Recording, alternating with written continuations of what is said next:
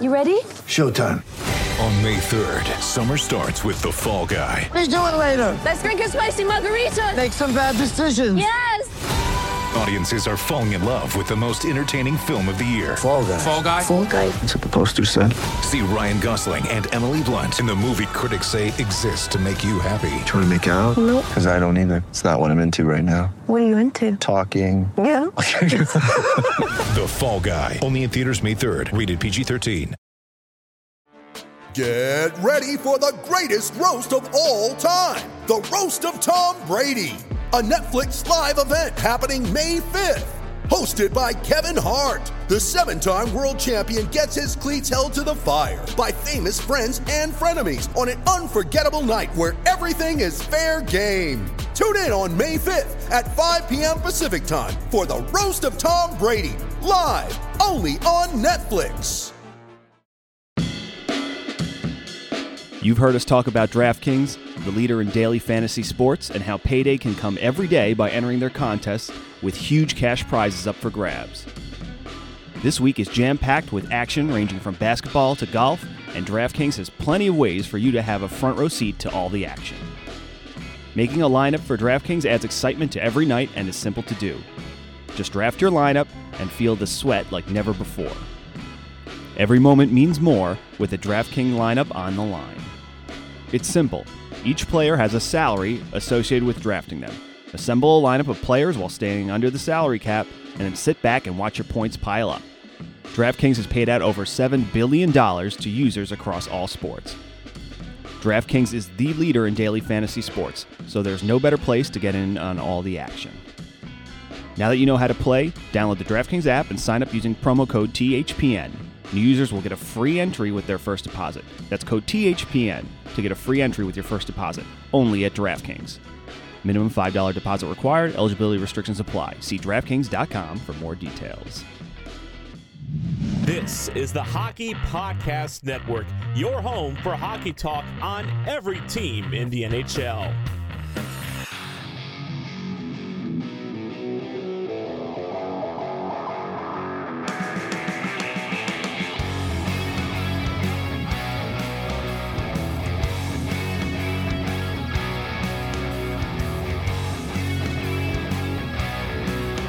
This is the Broadway Boys podcast through the Hockey Podcast Network, and we are back with Season 2, Episode 20, as the Rangers fall to the Boston Bruins twice in a row on Wednesday and Friday, and have ruined my entire weekend.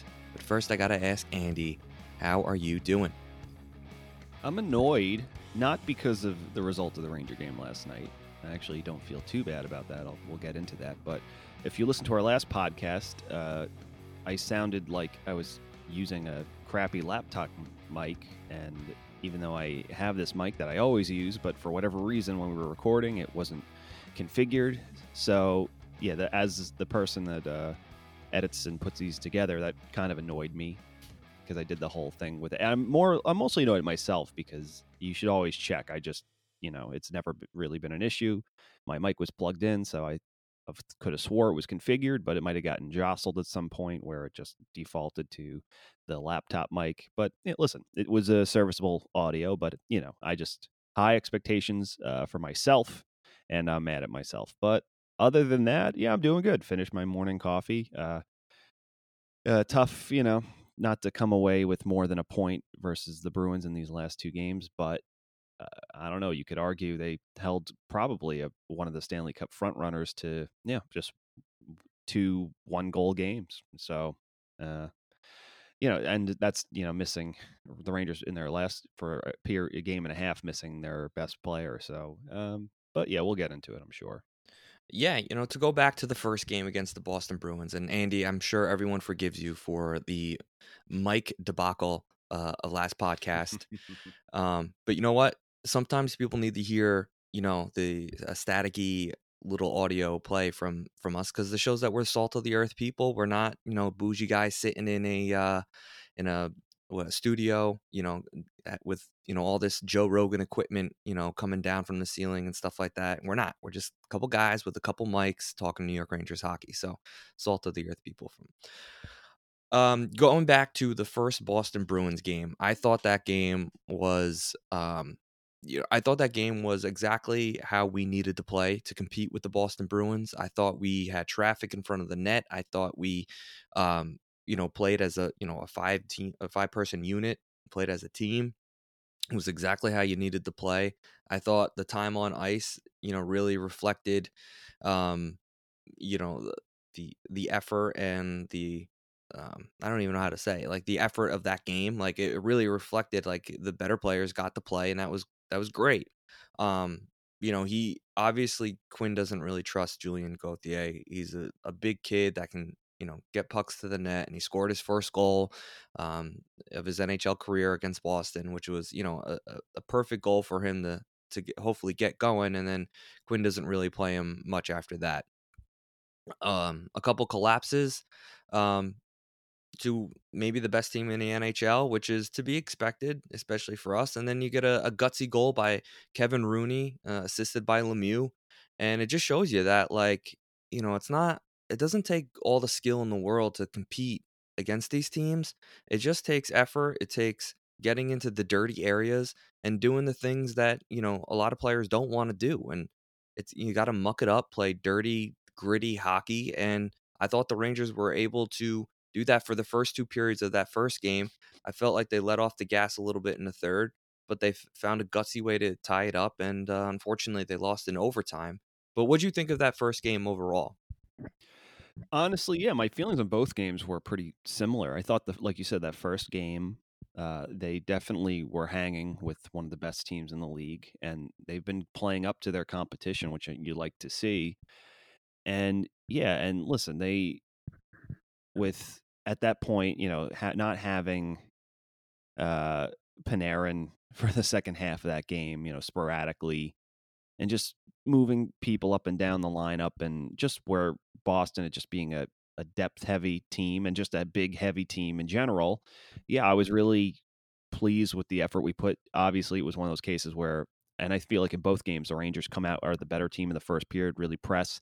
The Bruins press back in the second period, and it's like the Rangers, they're on their heels a bit, and then in the third, it's just kind of an equal footing, and that was kind of like that for both games. But um, yeah, I mean, I was happy with their performance in the first game. The only place I'm not really happy with them is the power play, but they're still trying to figure that out, obviously. But yeah, I like I said, with these games, it's kind of, obviously every point is important, and you kind of feel the season slipping out of their hands, so it sucks and it hurts. But I mean, these are the games you kind of expect to not get blown out in these games is actually pretty good considering the caliber.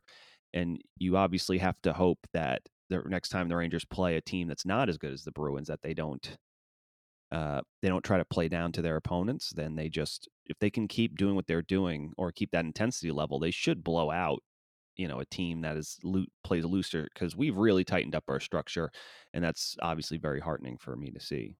Yeah, you make a really good point, and I was actually discussing this point last night. And was brought to me, and it was saying that it was a Devils fan, and the Devils fans, like, the Rangers really should just smoke the Devils come Tuesday, because that's the Rangers' next game. The game on Sunday against the Philadelphia Flyers has been postponed, for those of you who don't know.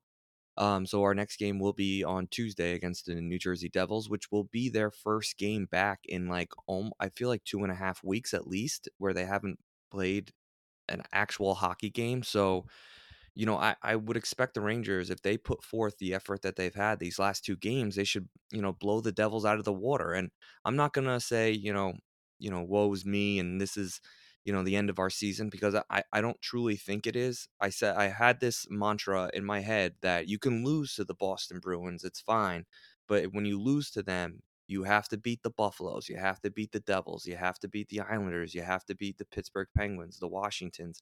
You know, you got to beat those teams and get points from them. Now, we had a rough start, but if we can right the ship, the season's not done, because, you know, Boston's going to beat everybody. They're going to be at the top of the standings. Flyers are going to beat everybody. They're going to be at the top of the standings. So you're fighting for those last two spots. So if you can beat those teams and consistently do it on a regular basis, you're going to find yourself fighting for a playoff spot at the end of the season, which I think benefits the Rangers, because they are a younger team. They are a team that can bring that energy, for the full 56 game span. I worry about teams like Washington and Pittsburgh who rely really on their older veterans.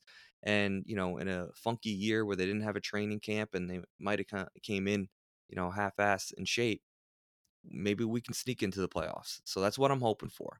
But, we're not trending in a very good direction right now. And looking at last night's game, you got shut out now twice in the last 3 games.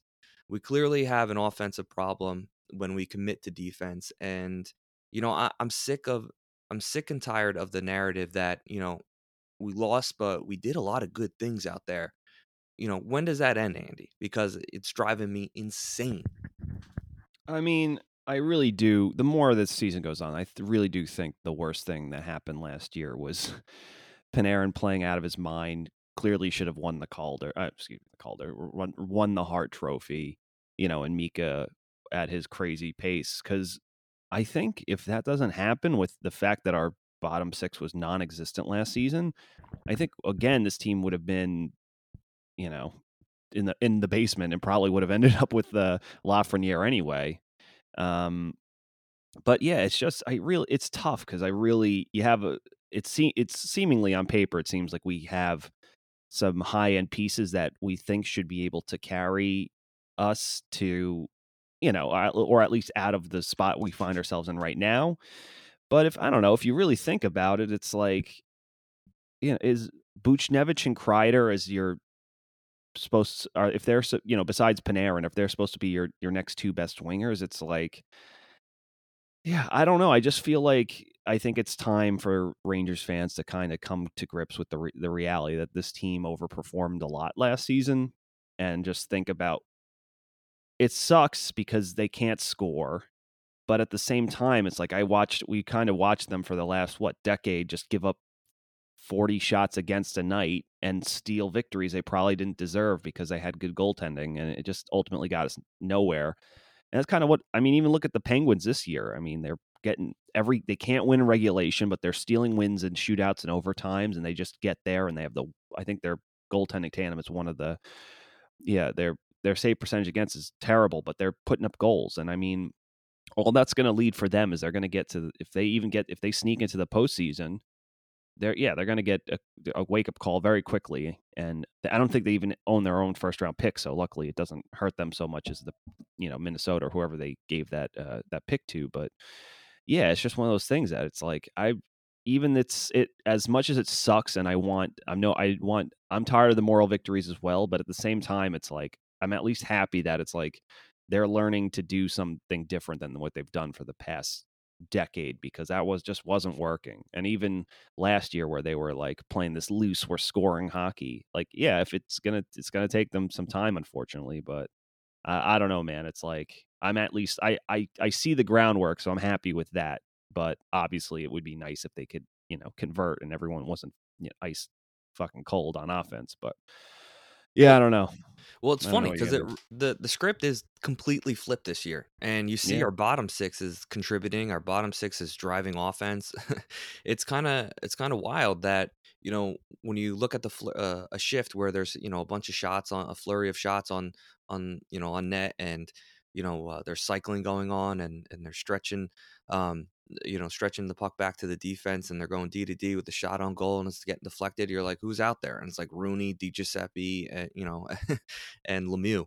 And you're like, where is this coming from? Like, why isn't this every shift then from, our guys who are supposed to be the on the top of the standings in terms of points for this team? And it's the Kreiders, the Mikas, the Stroms, and I feel like they're not the ones driving any offense. And I'm watching Kakko and Lafreniere, and they're not the problem either. I feel like that was one of the better games that they played. And I know they got some time together too, which was awesome. But again, talk about those younger guys, because they played a hell of a game against a very good Boston Bruins team. Yeah, I feel like I keep saying this, but every game has been Kakko's best game so far.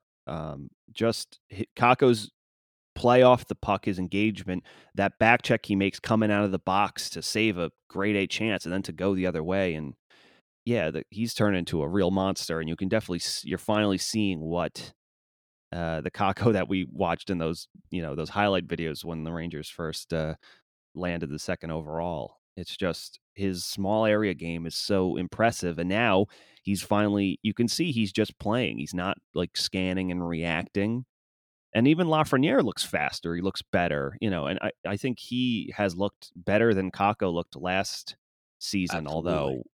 although he hasn't had as much to show for it as Kakko did. But I think it's a symptom of the whole team. If I don't see Kreider, Butch, or Mika doing anything, so at least Lafreniere's getting chances, but this whole team can't score. So it's not like it's just him; it's everyone. It's just one of those things where, and I think I spoke about it on our last podcast, is like this team is trying to be better and more structured, but they still haven't. So they seem to have that down pretty well now, but they just can't figure out how to create more dangerous chances without this weird free flowing off the rush, whatever. I think they'll be the better for, because if you look at Boston, the way they play, they can beat any single team in the NHL if they want on any given night. They don't abandon their structure ever. They're always heavy on the puck. They still can, at least their top six can still create at any time. But even when they create, there are other, if one guy goes a little rogue, one of his line mates will react and kind of improvise with him, but the rest of them stay structured, and they're talented enough where they can maybe spread themselves a little thin, but still recover if they need to. And you could beat any team in the league playing with like that. So to see the Rangers trying to at least go, tit for tat with them was good, because that's, I think, at least the way on paper, the way the Rangers are playing right now, if our players continue to progress and mature, and you get Heel back, and in a year or 2 years from now, you could see that a team that has a Kakko 2 years from now, a Lafreniere 2 years from now, you hope, Kreider, Zibanejad, and Buchnevich are at least, Buchnevich should definitely be, but you hope that Kreider and Zibanejad are at least somewhere in the same stratosphere of the players they are right now, cold streak withstanding. And then you can see, this team's going to be absolutely dangerous, because they are not going to get pushed around as much, because they'll be physically more mature. They'll be a heavier team. And that's with K'Andre having another 2 years. Like, the fact that this team is this young, but is playing hockey this disciplined it's a great sign. You know what I mean? Because there's a lot of teams, you look at the Canucks, you look at Ottawa, those teams are an absolute mess, and they're on the ice.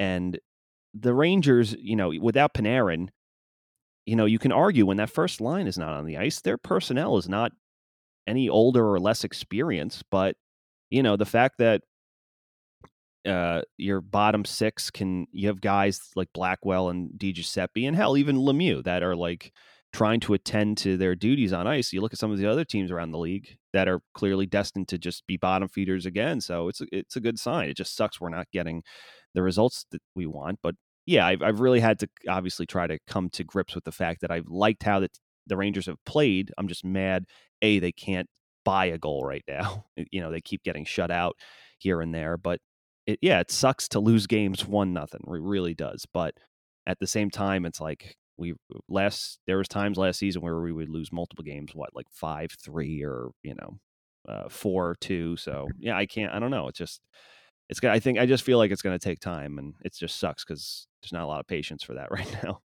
No, and it's like, I don't know, it's a shortened season. The Rangers, I think, had high expectations. I think their younger guys are delivering more than what I expected from them. I know a lot of people are like, well, Lafreniere was taken first overall. He's going to come in and dominate like an Austin Matthews. I know that's not reality. That's not reality. So when you watch him play, and the play that he has now 13 games into the season, I'm kind of happy with how he's developed. I do see him getting better every game. I do see him getting comfortable with the puck. He's trying things and passes with the puck that I don't think he would have tried game 1 or 2. And you just see he's a little bit more comfortable. He's, maturing before our eyes. And then you have Kakko, who, I think last year, the hype of having a pick that low and him coming in and him not really doing much, along with Hughes, it was kind of just like, all right, let's take a step back here. Maybe these kids, if they're taking 1, 2, and 3, aren't going to fully dominate. But now you watch him and you're like, he's going to be a really good winger for this team. And his play along the boards has improved dramatically. Last year, he was just getting pushed off the puck every time. He couldn't stand his ground. If he was hit, he went like 2 or 3 feet the opposite direction. So this year, he's almost like embracing for the hit, actually throwing his body before he can get hit. He's protecting the puck along the boards. He can escape. He always seems to find an escape route. He's making his passes off the boards. It's just like exciting to see. And I guess like that's what we have to hang our hat on this season is that, our younger guys are not the problem. They're not busts. They're just need time to develop. But it is frustrating watching teams like the Devils and Buffalo, where I do feel like we have a better team on paper. I do feel like we should consistently beat those teams. And, even Pittsburgh too. It's like we shouldn't be blowing leads to the Pittsburgh Penguins. They're not, this isn't 2009 and 2010 or whatever when they won their Stanley Cups. Like, we can beat these guys. Like, I don't care about our experience. I don't care about who's on our roster and Phil DiGiuseppe's one of our best players. We could still beat those guys. There's no excuses for those games. Yeah. And hopefully the games that we played against the Boston Bruins can carry forward. Like I mentioned before, Andy, like we got to build off these games. Like, all right, you lost to the Boston Bruins twice in a row. All right, build off of that. We should be able to blow the doors off the New Jersey Devils on Tuesday. We should be so hungry to get out there and get 2 points that it's 3-0 at the end of the first. Yeah, especially considering that's a team that's coming off half of them being in like COVID, so they should be rusty. I don't care if they'll be rested; they'll be rusty as hell. But I honestly have a feeling what's going to happen, not to forecast, is that you're going to have the Rangers come out heavy and pressure, and they're not going to get anything for it. And then, the Devils are going to score the first goal off of some fluke bounce or something.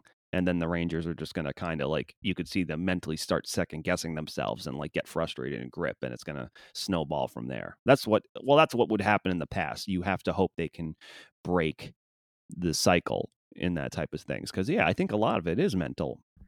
It's like in their head, they're still, the young guys are where they're at. Whereas I watched, like I said before, I've watched a lot of Rangers teams in the past couple of years just because they were vets who had been around the league.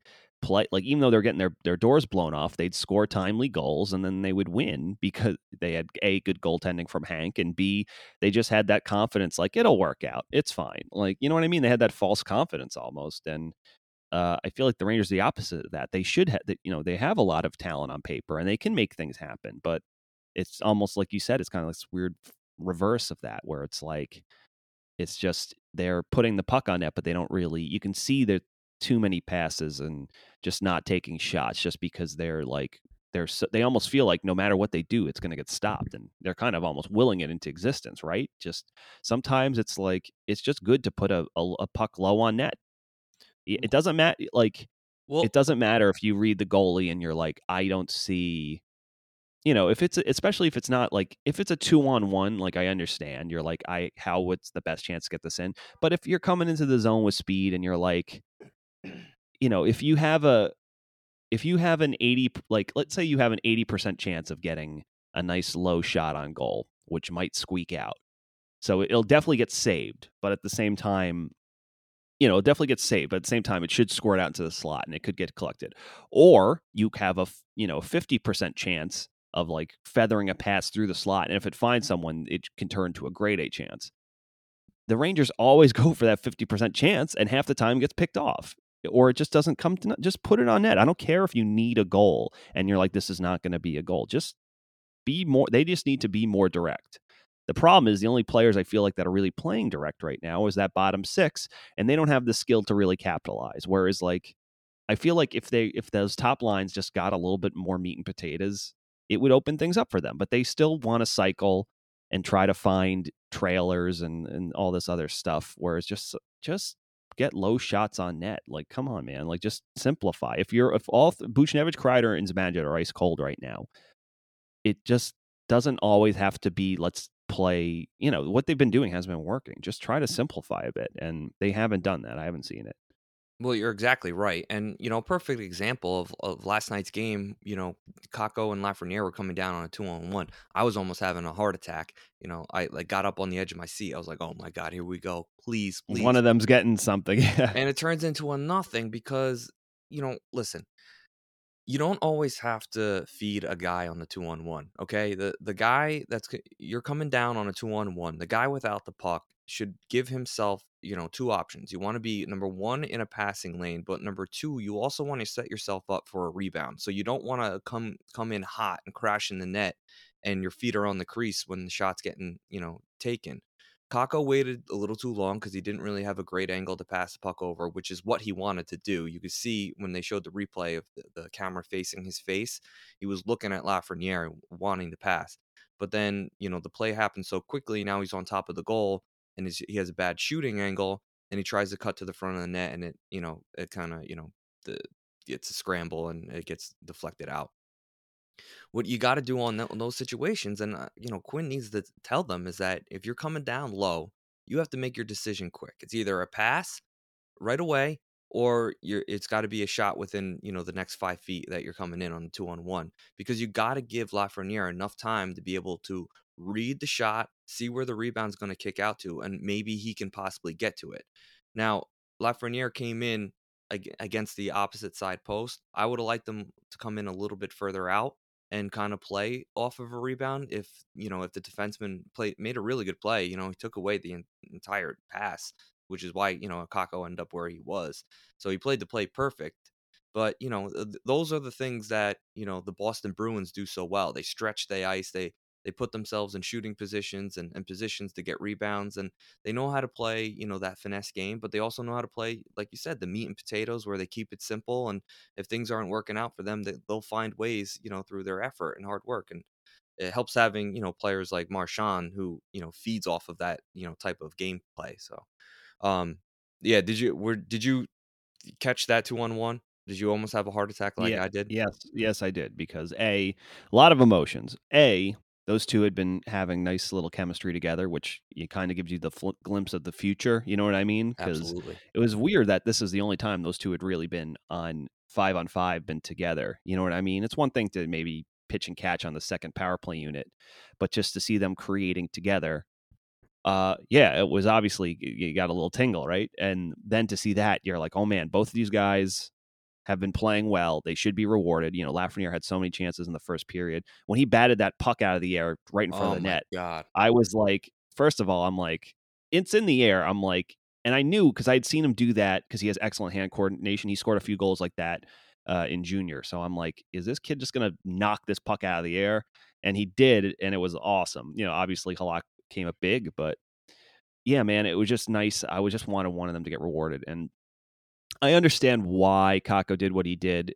The only problem is he didn't, I think, and that's another thing he's got to get used to, is that, and Lafreniere for that matter, is that things that you could get away with at lower levels, like guys are better. Like Carlo is a huge dude and he's got a big wingspan. So Kako's like, I can walk this in and get it around him, and which he get around Halak, and that's what he tried to do. But Carlo, even though he was going one way, he really got as much extension on that poke check and just got a stick on the puck at the last minute. It goes over the net.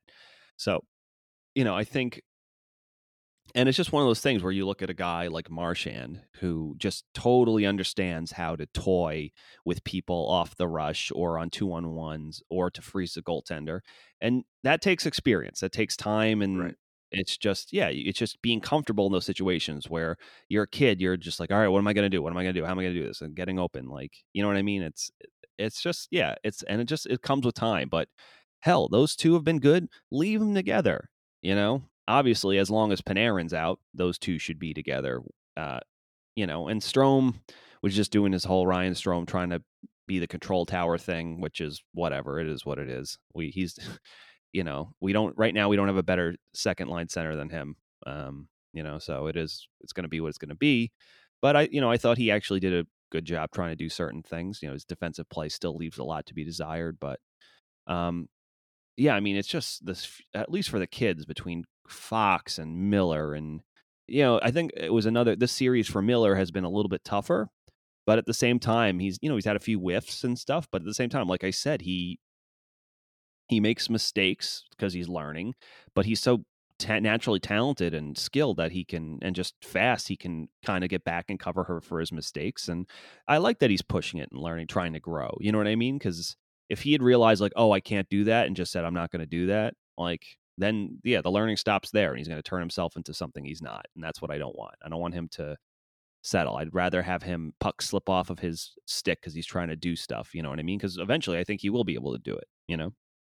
Yeah, well, he was second on, in time on ice against with all defensemen. That's including Trouba too. So, Fox Yeah. obviously led the way with 27 and a half minutes, and then Keandre Miller was second with 22 and a half minutes. And he got Yeah. his power play time and his shorthanded time. He's a juggernaut, man. He's doing it all. And, it's great to see that Quinn has this much faith in him. And the fact that we're really not talking about him against the Boston Bruins is probably a good thing, because I don't know how many rookie defensemen are going to be coming in playing against the Boston Bruins and lighting it up. It's usually it's the opposite, where those are the kids that are making the mental mistakes and the mental errors that lead to goals, and you just don't see it. It's not happening. I thought our D overall last night played very well. I didn't expect anything more from them against the Boston Bruins. Um, they did as well as they could, and even like last night, man, just a fluky goal that squeaks through, and that was very Hank-like, though. Didn't you think that was a Hank-like goal that Igor let in? Yeah, I mean, and honestly, I watch in slow motion, you kind of realize what's happening because it goes off the side of the net, uh, and it looks like his momentum is taking him around, like he can collect and almost go for a wrap around the other side. And in that second, you see Igor kind of naturally, his body sways to like get ready to push if he has to, but then he just kind of gets, and because you also hope that by then your defender is going to help you out at least on that side and tie up a stick. But yeah, he is able to kind of collect and get another free stuff on it. You know what I mean? And yeah, just that little sway of natural body motion.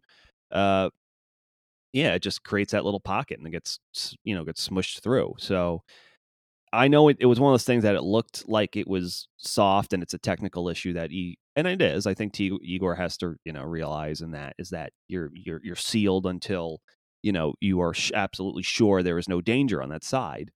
But at the same time, it's like I kind of understand why it happened, and it was just it squirted through, and he was 95% in position. It's just like I said in that moment, I think he thinks it's going around, so he gets his body ready to push, and he kind of like leans his hot top half towards where he's going to send himself, and then there's the pocket, and it gets smushed through. So it sucks, but again, I can't. If you want to say that these last two games, clearly goaltending wasn't the issue, I think his save percentage is up to 920 something now. He's right around league average and rising every game because he's settled in.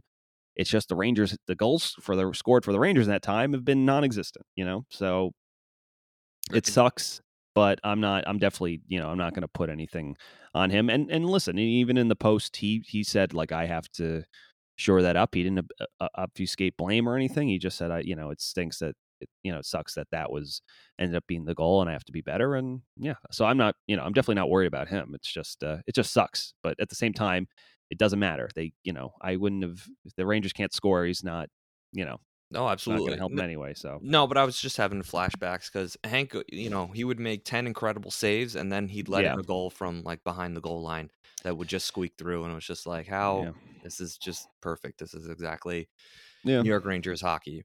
But exactly. I think last podcast, Andy, I mentioned how the power play couldn't possibly get any worse. I think it actually got worse. I really do. And I think now they're 2 for 30 in their last 32 power plays. So yeah, man, I don't even know what to do anymore. At this point, let's just have fun. Let's put out Kakko, Lafreniere, Miller, and Lemieux in front of the net, and maybe Rooney, and just see where we go from there. I like, honestly, it doesn't really matter if we give up shorthanded goals.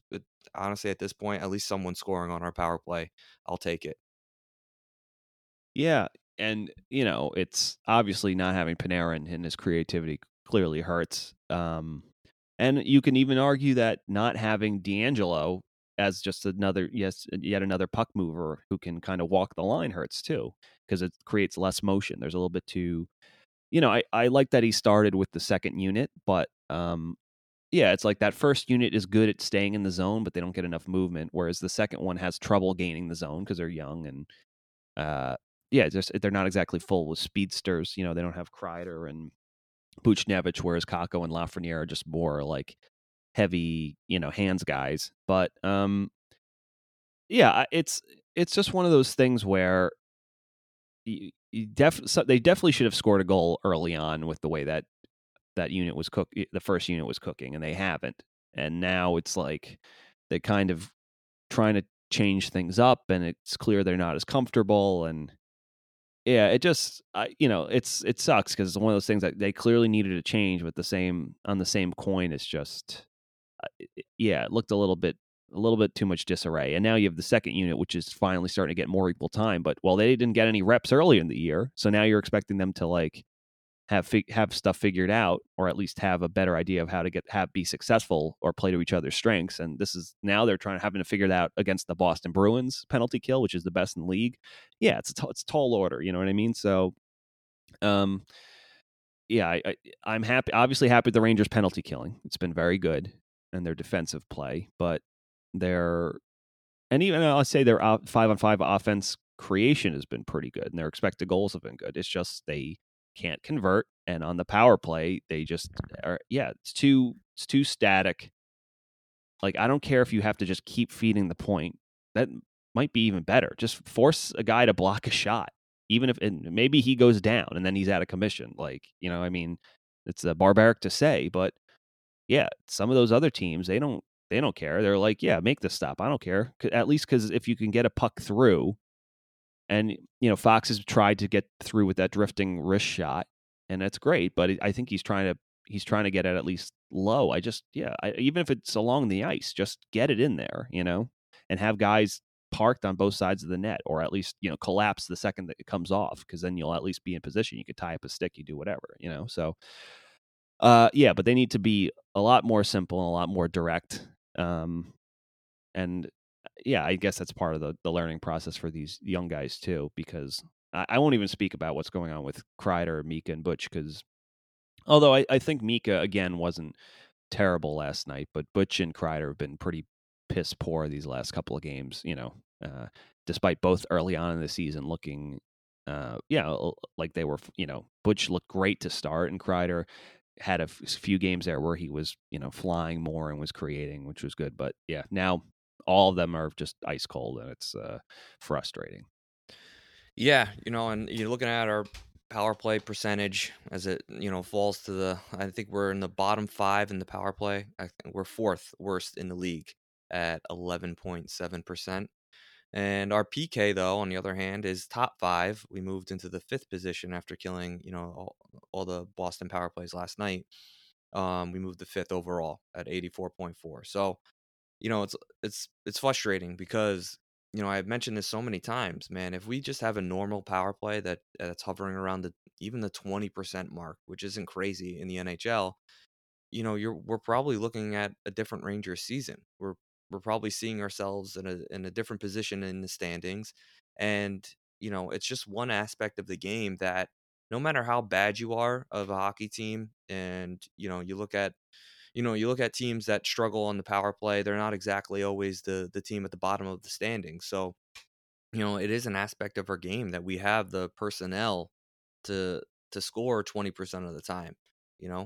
Once that gets going, I mean, who knows, Andy? Like, I have faith in this team. I know the reality kind of set in. I think you put, all of our listeners in their place by, basically saying, last year could have been just an anomaly. That's a tough word to say. Anomaly. Man, that was tough on the spot. And not to expect the same greatness that we saw last year, because that could have been just a flash in the pan. And we're a younger team now. We got some, a lot of kids that have no NHL experience.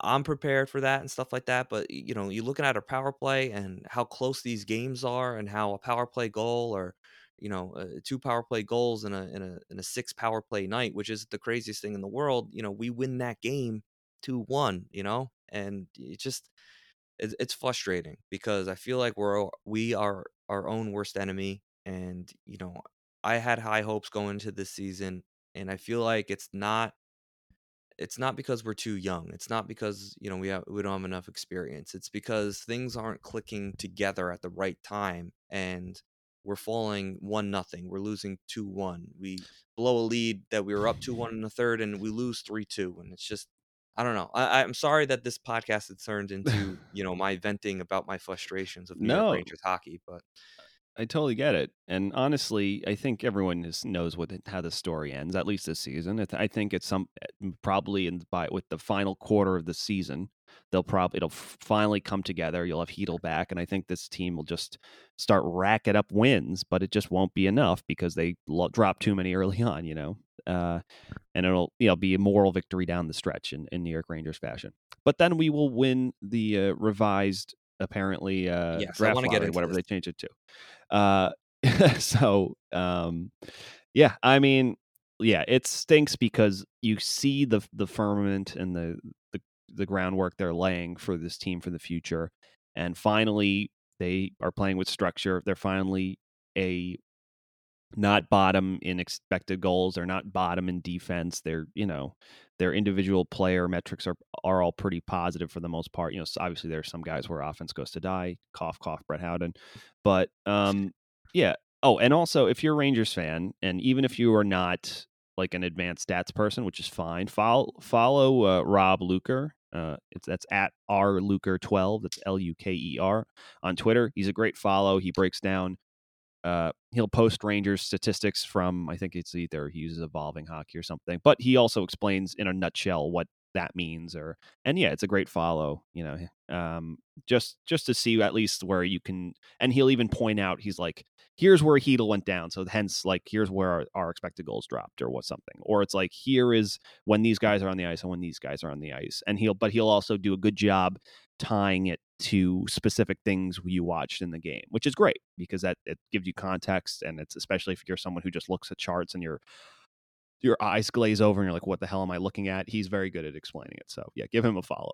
And our Luker 12. Sorry, what were you gonna say? No, I do want to address, a question about advanced stats that, we kind of had this discussion yesterday with our good friend Gibby, saying that, advanced stats really only come out when a player is struggling or a team is struggling, that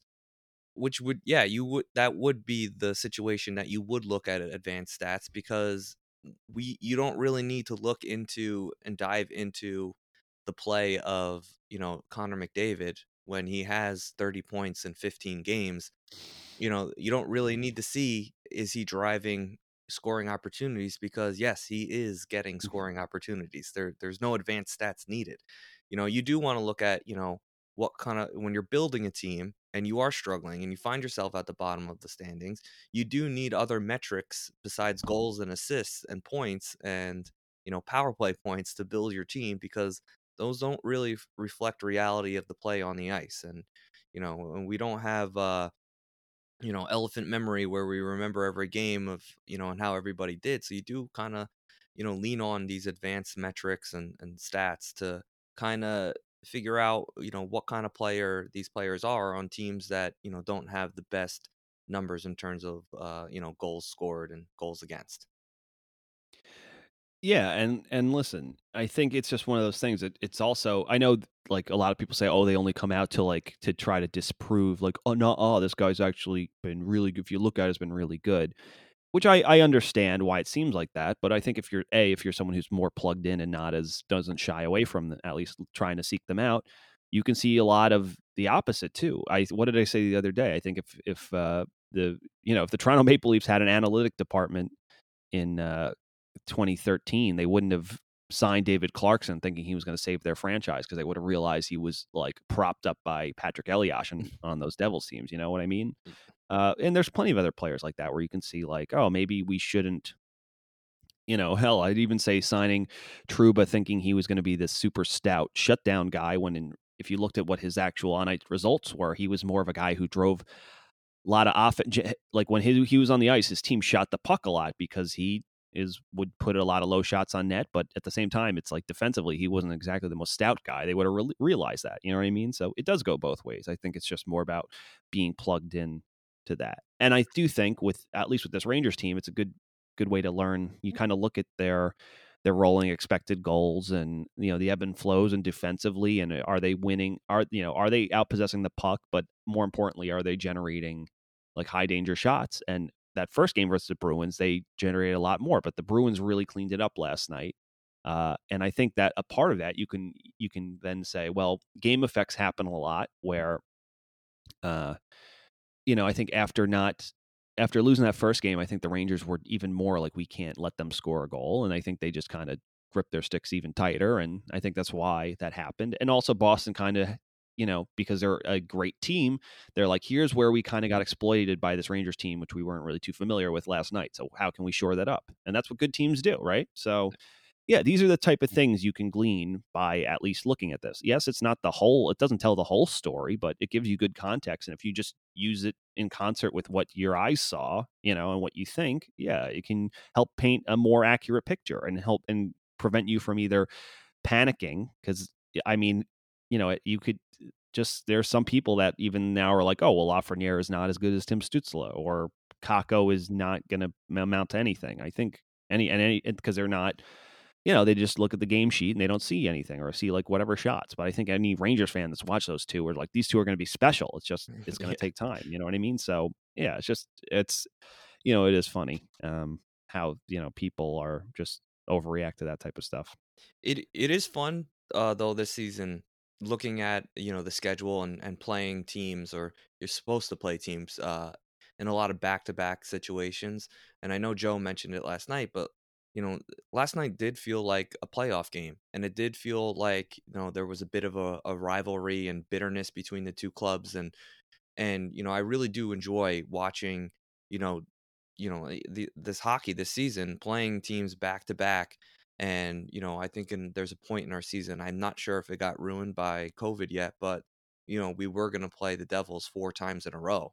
And that's basically, that doesn't happen unless you're playing that team in the playoffs. And I kind of like the little bad blood between the Boston Bruins and New York Rangers. And hopefully there were legs that with the Flyers being affected by COVID currently, and the outdoor game needing to be played on February 23rd, that the Rangers were first in line to be that team that replaces the Philadelphia Flyers. And if the NHL watched last night's game with the fighting, the chippiness, and the hard hits, and I thought it was a really good high intensity hockey game.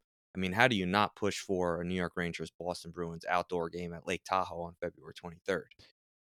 Yeah, honestly, you could see that now, especially after last night's game at points was a total gong show with the after the whistle stuff, and you had the Lemieux Frederic fight, which was a great tilt, and can you imagine those two? Because even I think after the fight, Frederic was saying like, "We're going again," like we're gonna fight again or whatever, and neither of those guys are going to back down. So imagine having, with the bad blood in such short time these two teams have built up. Imagine having, the Rangers so many storylines going into that game. The Rangers trying to finally get that W in a different setting. The young guys and that game will get eyes. You know what I mean? Because it'll definitely get more eyes than just the Wednesday night NBC game. Because there'll be like people like, I want to see what people watch it, the outdoor game. It'll be cool, and then Lafreniere and Kakko get to be on the stage, and people can finally see them with their own eyes and get a look at the Bruins, who are poised to want to, to lift the cup this year. So I hope it happens. That'll be because, that would be absolutely amazing, Yeah, no, and you know what the Rangers should do right now? If they get the league says, listen, as of right now, we need you, so you're going. It'd be great if they somehow were able to get the White Liberty jerseys and have it out for, I know they don't have White Liberty jerseys this year, but they can create them. I know they could if they needed to. And if we got White Liberty jerseys playing in Lake Tahoe, because I believe the Boston Bruins reverse retro jersey is black, right? Or is it yellow? It might be yellow, which foils my plan. The reverse retro, isn't it white? Oh, wait, no, hold on. Bruins reverse retro. Sorry. In my head, I was picturing it being black, which I'm I like, thought it was. It's yellow. It's yellow it's with yellow. black All right, stripes. so they wouldn't do the white Liberty. Well, they can still do the blue Liberty, which is fine. But it would have been nice to bring out the old white Liberty jersey. Well, who was the home team for the outdoor game? Does it say? If I go to good if I go to if I go to Boston Bruins and look at their schedule, like a smart person, it should tell me. So here we go. Boston Bruins schedule here, because they were, and this is next Saturday, right? Yeah, Against the February Flyers. 23rd. Yes. It's not listed on. No, it's not Sunday the 21st at 3 p.m. Is that it? Was that supposed to be it? No, it's supposed to be the 23rd. Does it not have a game there? Maybe because of the Flyers situation. Yeah, or I don't know, just for whatever reason that is not on the calendar I'm looking right now. I don't know if it was because it was like an announcement change or something. Yeah, I don't know. Well, whatever. It, like you said, it doesn't really matter because teams can just willy-nilly just wear what jerseys they want to wear. I didn't even know if they were going to had something worked out. Well, where I'm an the teams idiot were gonna because wear. it's the 21st. You are right. I don't know. Okay. Someone wrote the 23rd down, and I've been saying the Okay. 23rd. So the Bruins are the home team for that game anyway. So they could wear their reverse retros, and then the Rangers would wear their away whites. You know. Yeah. Unless they have a special third jersey kicking around somewhere we don't know about the Rangers. But you know. No, I like the Liberty jersey. I mean, I think they should wear it. No, I like it too. I'm just saying in terms of making it so both teams could wear a special jersey, because you know you're there. The league would never go for two teams wearing solid color jerseys. They just would never do it. No. So which they should, obviously, but. Can you explain the draft situation real quick for those people that don't know? Because I know we mentioned it, but if you don't know the details of it, you might be a little confused. All right. So in a nutshell, with COVID and the fact that many of the teams, Canadian major junior teams haven't been able to start their season so far. There's been a lot of talk about the CHL in particular, pushing for the draft, and the NHL partially for that matter, the draft to be pushed back to a later date. I didn't see which date specifically they're talking about, but some even talking about postponing it almost like a whole year, which is pretty wild to think.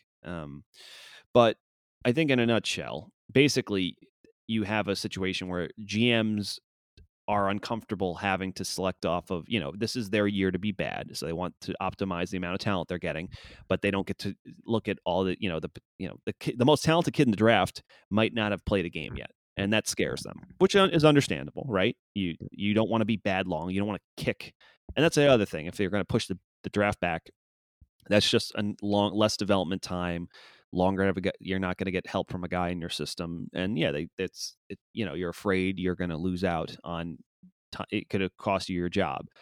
I think the other thing is that clearly the CHL benefits from having high profile talent. So I think they see an opportunity where they can come back with, now you have a litany of good talent for 2 draft classes, and that's good for their product. That's good for getting kickbacks from the NHL. Mm-hmm. So yeah, that's a reason they might be pushing for it as well. They need to get generate some revenue, and especially if you can stack your draft class a little bit more. I don't know if because there's a lot of different scenarios going on, like either consolidating picks for 2 drafts or just raising the age limit or altering it so like it would be because I've seen, I don't really know what they're really thinking about specifically, because there's just a lot of things being floated right now. I mean, extra, I think a lot of also the extra time to mature and develop might be appealing to NHL GMs, because it's like you look at Hughes, Lafreniere, or Kakko struggling to come in. Well, now it's like if these kids get an extra year, maybe they can step in quicker and make a more immediate impact.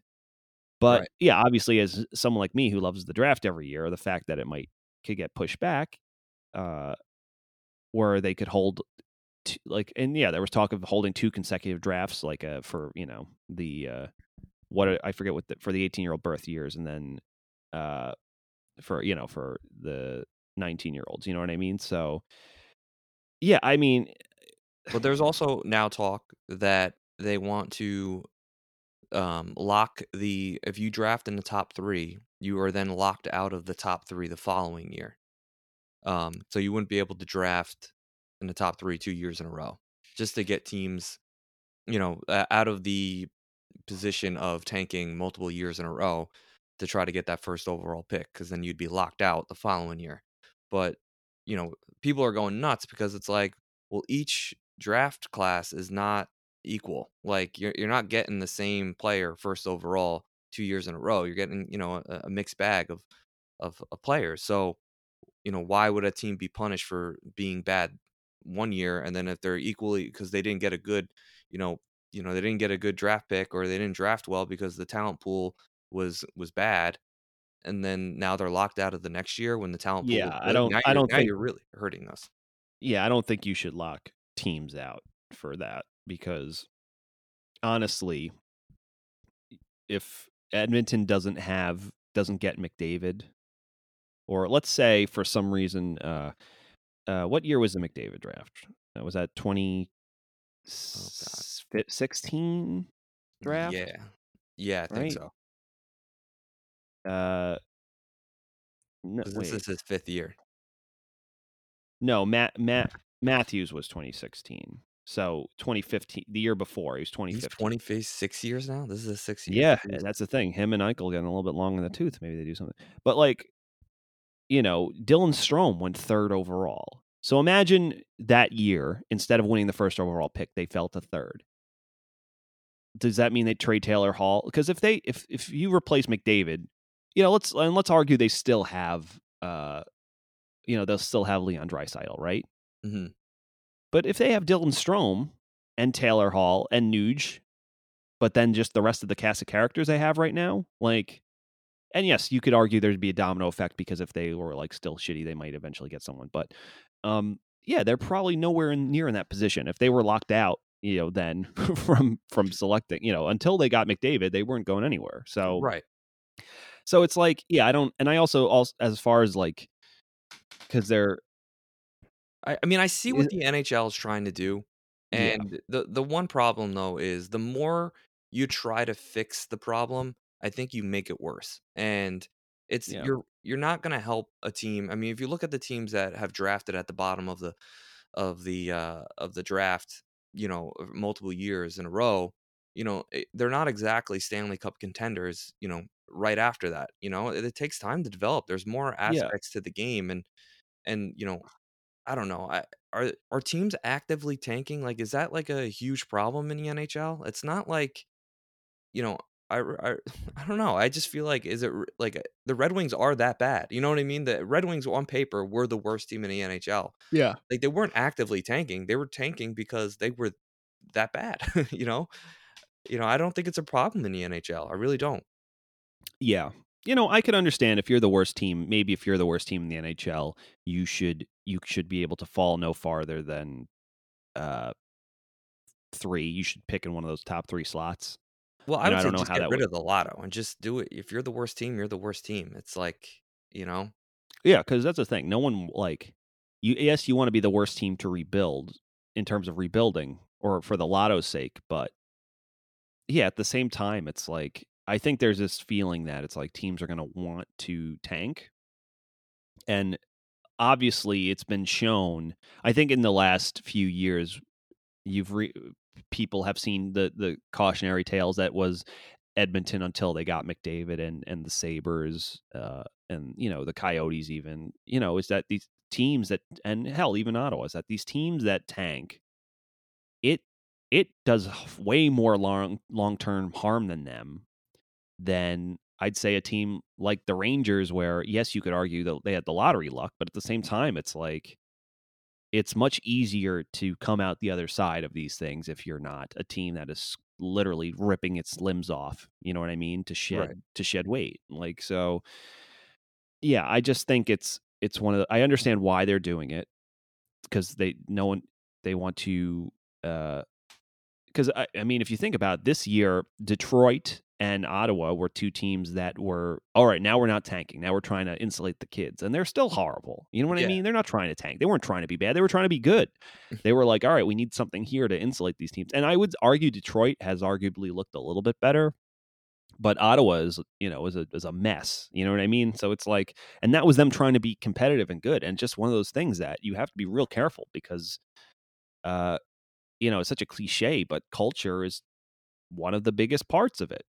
How many, you look at so many teams that were either, whether it's St. Louis being last place and just not having the right mindset and then winning the Stanley Cup, or Pittsburgh looking horrible, firing their coach, replacing him, and then winning the cup that same season. What was that, a few years ago? That was with the Bilesma, right? But yeah, that type of stuff happens a lot. And that's the thing, is that doesn't, like, you can have the pieces, but at the same time, it's like, if it's not, you're not aiming it in the right direction, then yeah, you're fucked. You're in trouble. So I mean, looking at the standings right now, if you look at the bottom of the standings, Rangers are in 27th. So they are adding the Kraken, and I believe the Kraken get an automatic top. They can't get the top 3 pick. So do they pick 4 overall? I think they pick 4. Okay. So right now the Rangers would pick like 5th. But, you have Ottawa, Detroit, Vancouver, Rangers, LA.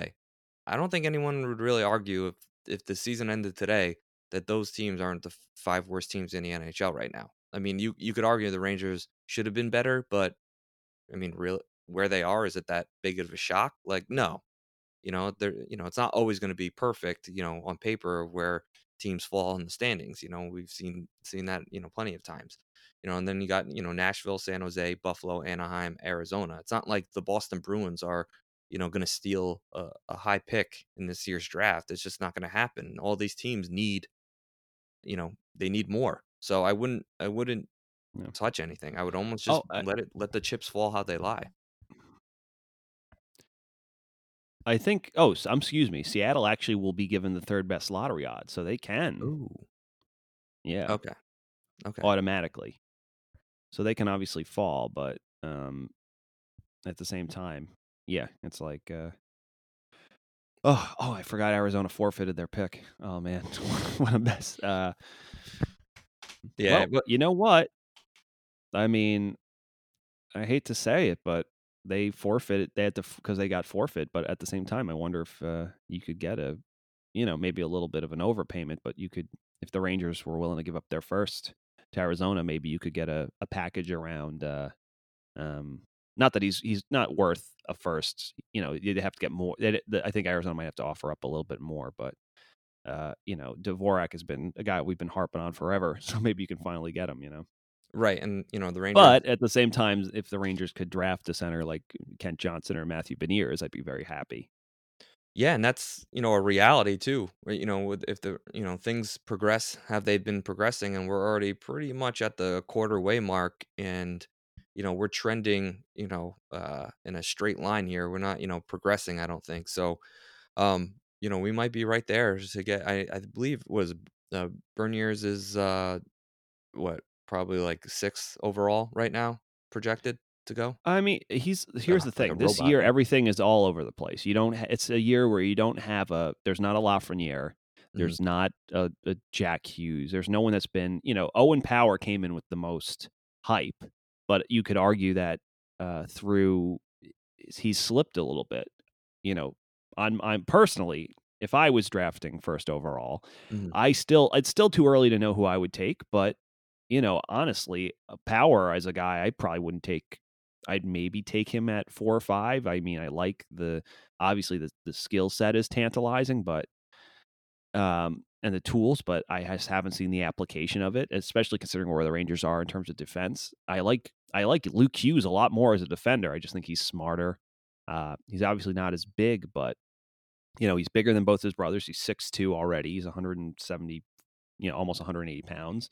And he's smart and he skates real well. So if I was going to go with a defenseman, I would. But I mean, between guys like William Eklund in the Swedish Elite League, Kent Johnson, who plays with Power on that stacked Michigan team, and Beniers, they're all 3 of them on the same team. Like, I would definitely take Beniers before Owen Power, and and obviously Brant Clark had a lot of he was a guy who could potentially go first overall, and I think he's playing overseas in the Czech league or something until he can the OHL starts back up, which we did hear rumblings they were going to try to get the OHL finally going, but yeah, like I said, it's still so wide open because half these kids haven't played, and especially some of the ones that were penciled in at first haven't looked all that, have been up and down. So yeah, I think it's one of those things, hence why there's so much talk to push, because it's kind of going off of opinions from last year and conjecture, and you don't really know how much some of these kids have progressed, and there's teams that don't want to be bad for long, and they're hoping to make this one count, and especially in a way that could help them. So yeah, as it stands today, I mean, I try to keep a very rough running list of who I would take where, just based on certain things. Right now is that, yeah, I mean, Beniers, it's very, I don't know how other teams feel about Beniers, but he's a guy I would easily have him in the top 3 at this point in time.